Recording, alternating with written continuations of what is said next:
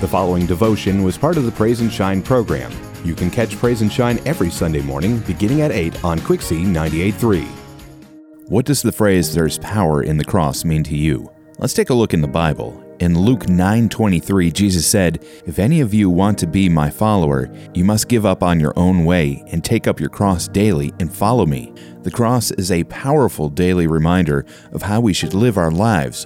In 1 Corinthians 1:18, Paul says, "The message of the cross is foolish to those who are headed for destruction, but we who are being saved know it is the very power of God." The cross separates God's followers from those who don't yet know Him. If you don't know God, the cross may seem foolish, but for the people who know God, when we think of the cross and look upon it, picturing Jesus hanging on it, and remember the crucifixion, we feel thankful and comforted because we know we are God's children.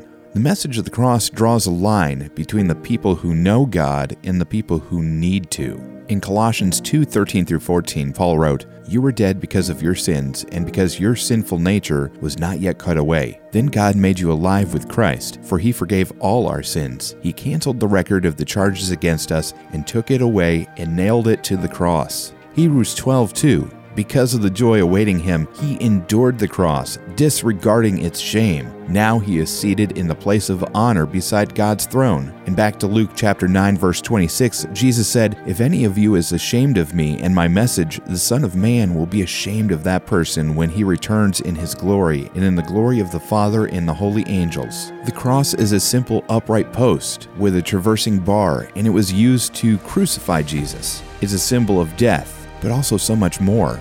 Death and life, hate and love, violence and peace, accusation and forgiveness, sin and purity, brokenness and wholeness. All is lost, yet everything is gained. Destruction and restoration, defeat and victory. Once the cruelest form of execution, yet now a symbol of abundant life. But you see, when we say that there's power in the cross, we're not talking about the cross at all. We're talking about the power of Jesus, who loved us and gave us our forgiveness at the cross. The phrase, "there is power in the cross," is just another way for us to describe and picture the powerful love of our God. Thank you for listening to the Praise and Shine devotional. If you need prayer or would like to share praise, please visit our website, wqxz.com/praise. You can also find the Praise and Shine group on Facebook by searching Praise and Shine. God bless.